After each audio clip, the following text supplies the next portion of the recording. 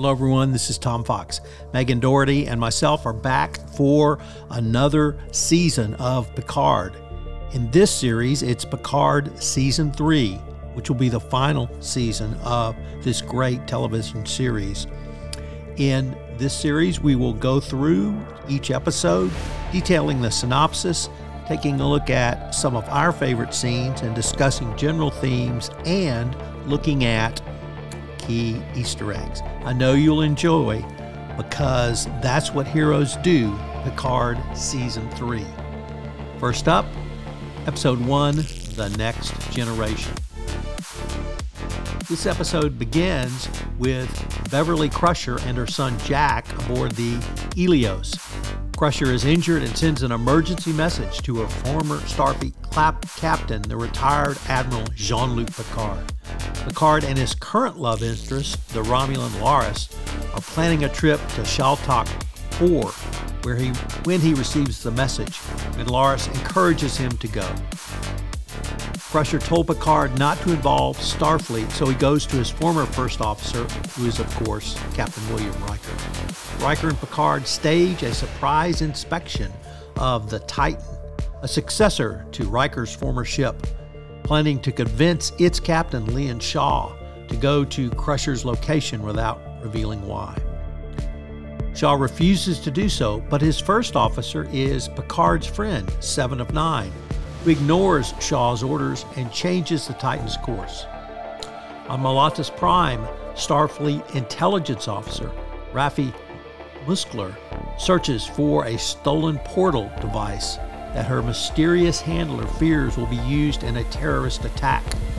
She fails to find it before it destroys a Starfleet facility. Picard and Riker go aboard the Helios via a shuttlecraft and find Crusher in stasis.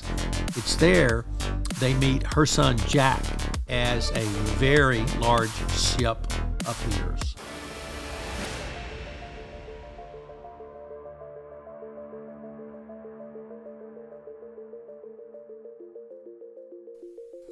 So, Megan, I'm not quite sure where to start, so I'll start with here.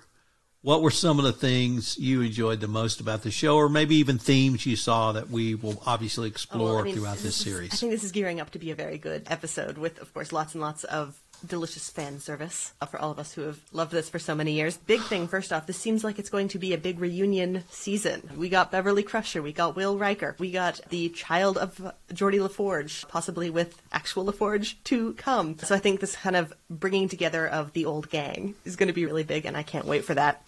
I think we're going to see a lot of conflict with Starfleet, which is always really fun. Some new characters. I cannot wait to hear your opinion of Shaw, because he is the best sort of antagonist I think we've seen so far in the Picard franchise. Great new villains, bounty hunters, very exciting. I'm pretty much into everything that we've seen so far this season, with the exception of I'm not sure how I feel about how Seven and Rappi's relationship is going to be treated or has been treated, but I think more will be revealed in time. Interestingly, on the last episode of Season 2, someone put a comment on my YouTube post, or our YouTube post, that said, they're not together anymore.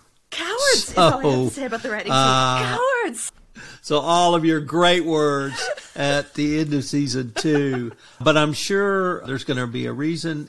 But here's the thing, and here's why I appreciate that. It's not cowardly. It's just, hey, there's no difference. Period. Queer or not queer, you still have inner dynamics or interrelationship issues. It doesn't matter. And that's what, when I see something like that, I'm like, oh, they broke up. So what?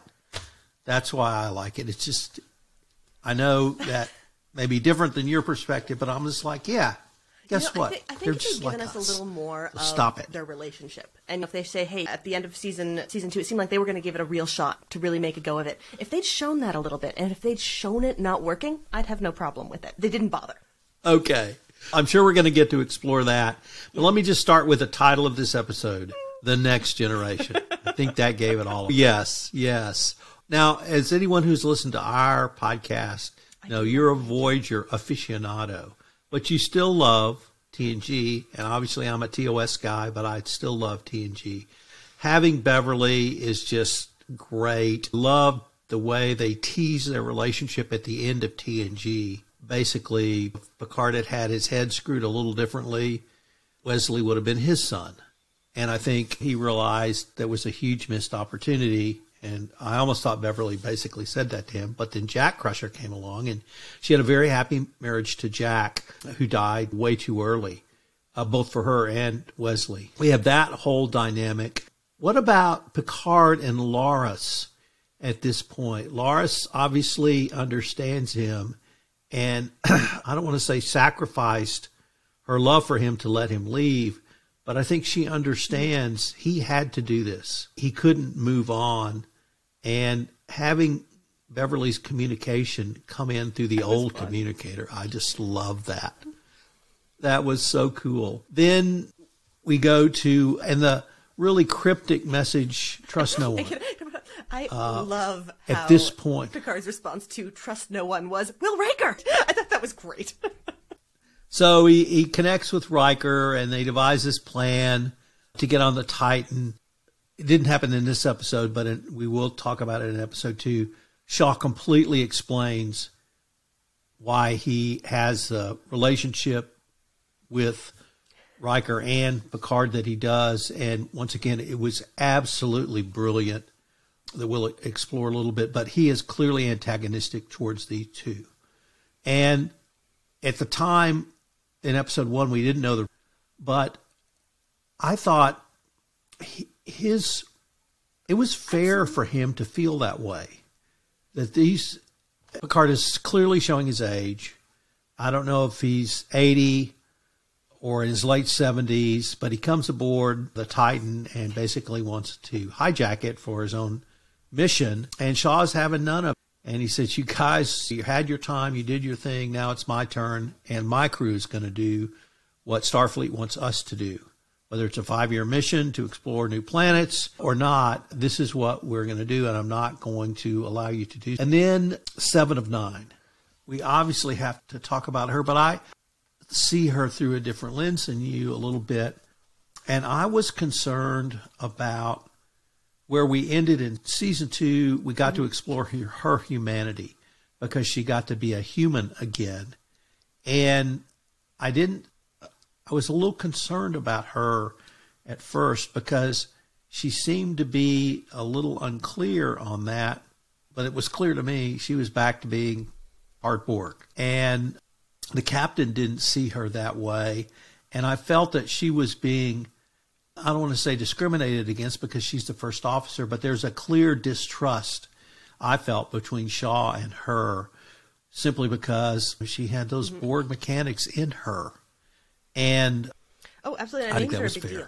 Names are a really big deal. And so having to go with Annika Hansen, even when she would have maybe perhaps preferred to be 7 of 9, I think that's a big issue. It's a big sacrifice to have to make to try and take the Starfleet path, which, I mean, it seems like she was going for it, doing a good job. First officer is nothing to sneeze at. But I think, it was really interesting. She's clearly struggling with the role and not having the independence that she had worked so hard to gain and develop in her previous career and her work with the Friendless Rangers.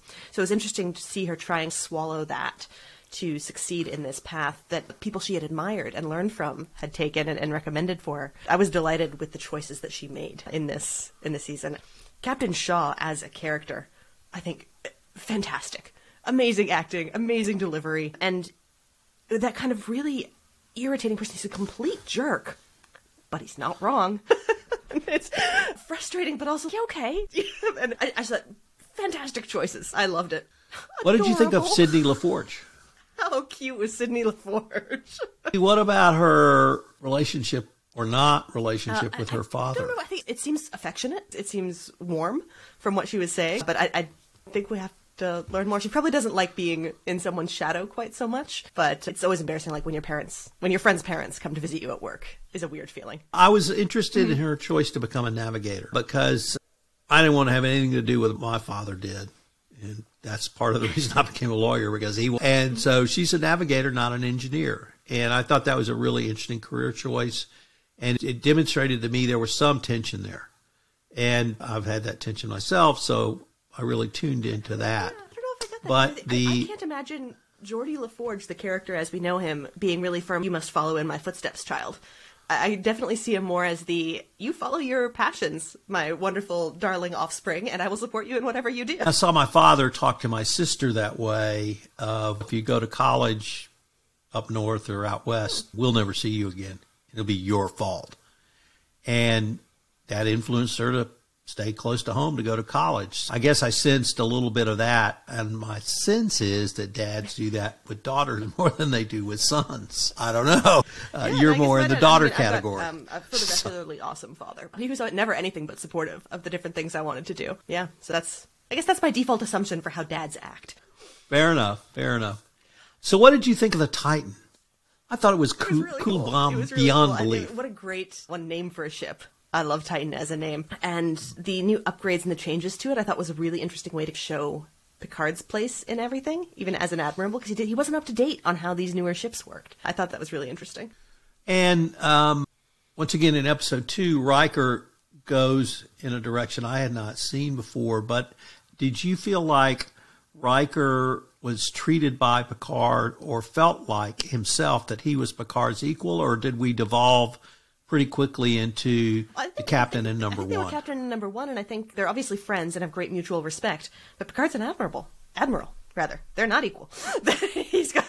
Picard's got an extra pip. So I think like the conversations between them, the interplay, I think, is very much like between equals. But if we are talking rank, they're still a number one. And what did you think of Jack Crusher Jr. in episode 1? Did we see much of him in episode 1? Or was he more episode 2? Just a little bit? I didn't have strong Just a thoughts little about him. bit. A little bit. We at the start and Did then not at have the strong end. thoughts yet. Much stronger thoughts next episode. I immediately began to get the sense that he's Tom Ripper and basically a chameleon. And the bribery. Part of it was... He's a good con man. Exactly. That's what I thought he was. And particularly at the end, towards the end of this episode, when Vadic says why they want to take him, and he's an intergalactic criminal. I didn't really hear a violent criminal. What I heard was a criminal who engages in fraud. And they always seemingly are for very good ends, but at the end of the day, it's for them. And I really had that feeling that he's just a con man, that I didn't get the sense that he's a Han Solo rebel con man or trying to move the New Republic forward. I had an immediate distaste for him. Maybe that will change. Maybe that won't. What about? I was going to say, what this show was one big Easter egg. Right? Loved her. Loved her. Bad guy who's absolutely loved her. I hope she's a comedian in her real life, because that's how she played it. It was just, you're absolutely right. We so rarely get those bad guys who revel in it, as perhaps opposed to Sneed, the other bad guy we saw in this that we'll have to get to. But I love you her. get so many complex villains these days who have backstories and have conflicting emotions. And man, I hope they just keep going with the unrepentant, absolutely gleeful evilness. It's so refreshing. Rafi appears in this. So what did you think about Rafi's role and initial scenes in episode 1? When I realized who she was and what she was doing, my first thought was, oh no, how terrible things have happened to bring her to this place. And then when she pulled out the Starfleet intelligence, okay, this is cool, we can work with this. So I thought it was really interesting. I'm very curious about how this came to be. So there's plainly a lot that happened between the seasons. It's not an immediate pickup. And so I'm wondering, how did she get into Starfleet intelligence? The mysterious handler, which more will be revealed shortly. I think she's still struggling with the things she's always been struggling with. Her family, her duty, her persistence with a problem like a dog with a bone. So I think it's going to be a good season for Raffi. I was going to say, this episode is basically one big Easter egg. But were there any Easter eggs that really got your attention, or do you really love? Picard and Riker met up in Guidance, which was fun, of course. Those were the big ones. Not as steeped in the lore, I think, as you are. So I'm interested to hear what you picked up on. The first one was a little bit morbid, but Beverly Crusher, had a box that she identified as either belonging to or somehow connected to Jack Crusher, her deceased husband. I was convinced his ashes were in there, so that she was still carrying his ashes years and years and years and years later. I thought that was pretty cool. Picard made a reference to Romulan Ale. How can you not love that? He had a painting of the Enterprise D and a model that he had shipped to this Starfleet museum which we'll learn a little bit more about later. And so I thought those were cool. The Frontier Days. Now, I'm from Texas. Frontier Days means something big in Texas and most of the West, and probably, I know, in Calgary and other places in the west of Canada. I don't know about you Easterners. You mean Colonization Day? That too. But that's a big deal in the Southwest. And so that had a resonance for me. But what I had either not realized or had forgotten, that Starfleet predates the Federation. Oh. And so Frontier Days does not celebrate the Federation, or as you would say, Colonization Day. It celebrates the cowboys who went out on Starfleet, boldly go where no person had gone before. So I thought that was a pretty cool reference. Yeah. And obviously the title of the episode, all of the characters we met, the LaForge hopping up, they were all just great. It's, as you said, to start this episode, it's clear homecoming's coming. Let's just strap in and enjoy the ride. Anything, and one other really interesting cookie, a deep cookie, was Vodic's chair was from a Klingon cruiser from the movie The Undiscovered Country, her captain's chair. So I thought that was cool to tie all of that in together. But it's clear we're going to have a ton of fun, Megan. I look forward to episode 2. This is Tom Fox again. Thanks so much for listening to this episode of the award-winning Because That's What Heroes Do. Megan and I are taking up season 3 of Picard. I hope you will join us again next time where we take up episode 2, Disengage. Please subscribe, rate, and review this podcast wherever you listen to great podcasts. We look forward to visiting with you again.